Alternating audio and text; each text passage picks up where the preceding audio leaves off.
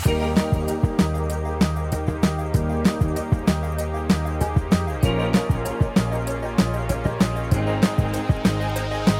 it's Mike Stiles, and this is This Week in the Metaverse, your weekly newscast that keeps you up to date on everything that isn't real and yet is. It's December 5th. Let's find out what happened Metaverse-wise this week. Ryan Bennett of Silogy wrote a nice piece reminding us of 4 challenges the workable formation of the Metaverse is facing.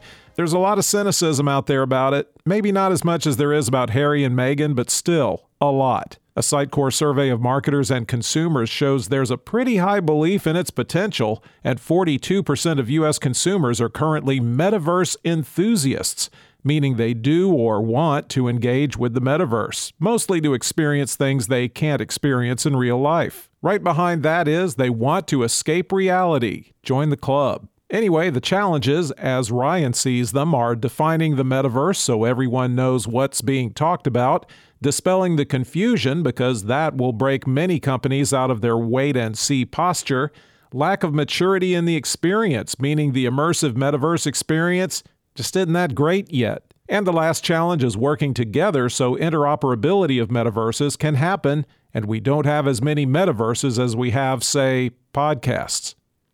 What if the world threw a big party and nobody came? Boy, that'd be a buzzkill that would really underscore just how many people have thrown in the towel and given up on life, wouldn't it? Well, Lauren Leffer reports in Gizmodo that didn't happen, but close. A big part of the world, the European Union, threw a big party in the Metaverse, and do you know how many people showed up? 6. I didn't say 60, which would also have been bad. I said 6, as in the number of Brady kids there were. The Metaverse the EU built cost nearly $400,000. And if you went, let's just say you had plenty of elbow room and 0 concerns about overpopulation. The global gateway was intended to be a shared digital space where avatars that look like balloon animals can reflect on global issues, as if airheads weren't already running the world.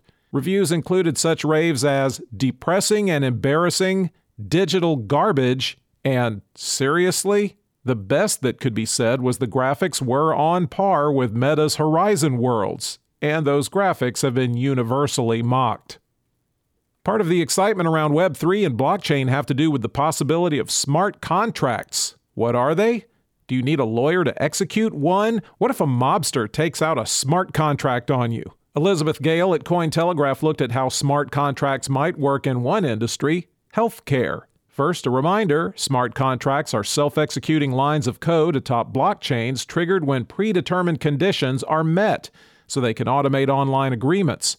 Healthcare has a lot of manual processes that aren't efficient and are rife with human error. I know, human error in healthcare bureaucracies? Hard to believe, isn't it? But smart contracts can do things like distribute staff salaries, record patient info and notify insurance companies about bills, give appropriate access to medical records, track complications and side effects, assign unique anonymized identifiers to identify patients without revealing their identity, provide data for clinical research, spot fake drugs via supply chain data, and watch remote monitoring devices. Gee, I feel better already. The healthcare smart contracts market is projected to breach $1.78 billion this year, which was the cost of my last colonoscopy.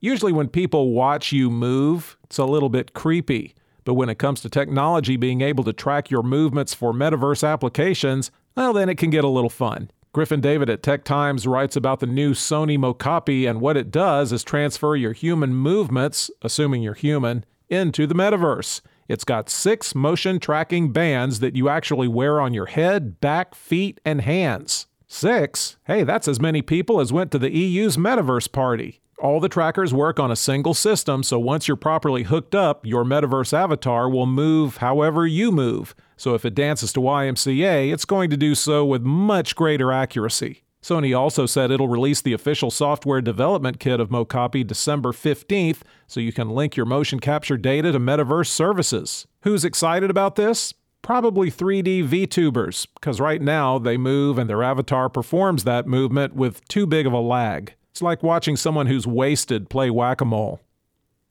Are you enjoying all the articles about crypto is dead and stupid and anyone who has any is a moron? Those stories might be fun to write about, but the world isn't buying all that doom and gloom. In fact, what they're buying is crypto. A report from Finbold says Brazilian investors are actually preferring crypto to things like equities and precious metals. A survey of Brazilians shows 33% intend to buy crypto in the next year. Real estate is second at 26%, with stocks in third at 22%. Why? Economic turmoil. Inflation is high and their currency has been devalued, so crypto is seen as the best hedge and protection. Also, it's a young population, they all have mobile devices, and neobanks make it easy to buy, hold, and sell crypto. Cryptocurrencies have been targeting the Brazilian market with a lot of success. And finally, there's still a lack of regulation around crypto, but the government is taking steps to remedy that, and the belief that it will has made people feel better about buying crypto. Last week, or maybe it was the week before that, time really flies, we gave you this story about the things holding back virtual clothes try-ons and shopping in the Metaverse. But there's something else shoppers like to try on that isn't as complicated a proposition in VR. Makeup. Beauty and cosmetics businesses have been among the first and most forward-leaning brands to establish presences in the Metaverse.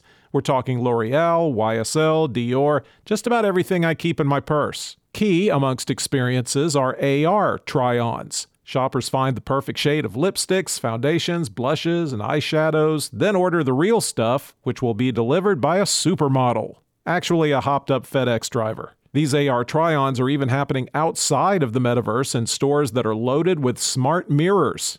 You get the appeal, it's personalized and really easy, and there are no shortage of tech companies that offer these solutions. Some can have a brand up and running with try-ons in 48 hours. For those who aren't sure how they want to look, AI can analyze your face and suggest products. Anyway, it works. By 2024, more than 73 billion people will use AR on their phones, and the brands that already use AR have increased conversion rates 40%. Me, I think you're beautiful just the way you are. That's all we have for you this week. Subscribe to the show and tell any people you talk to about the Metaverse about it, and we'll be back next week.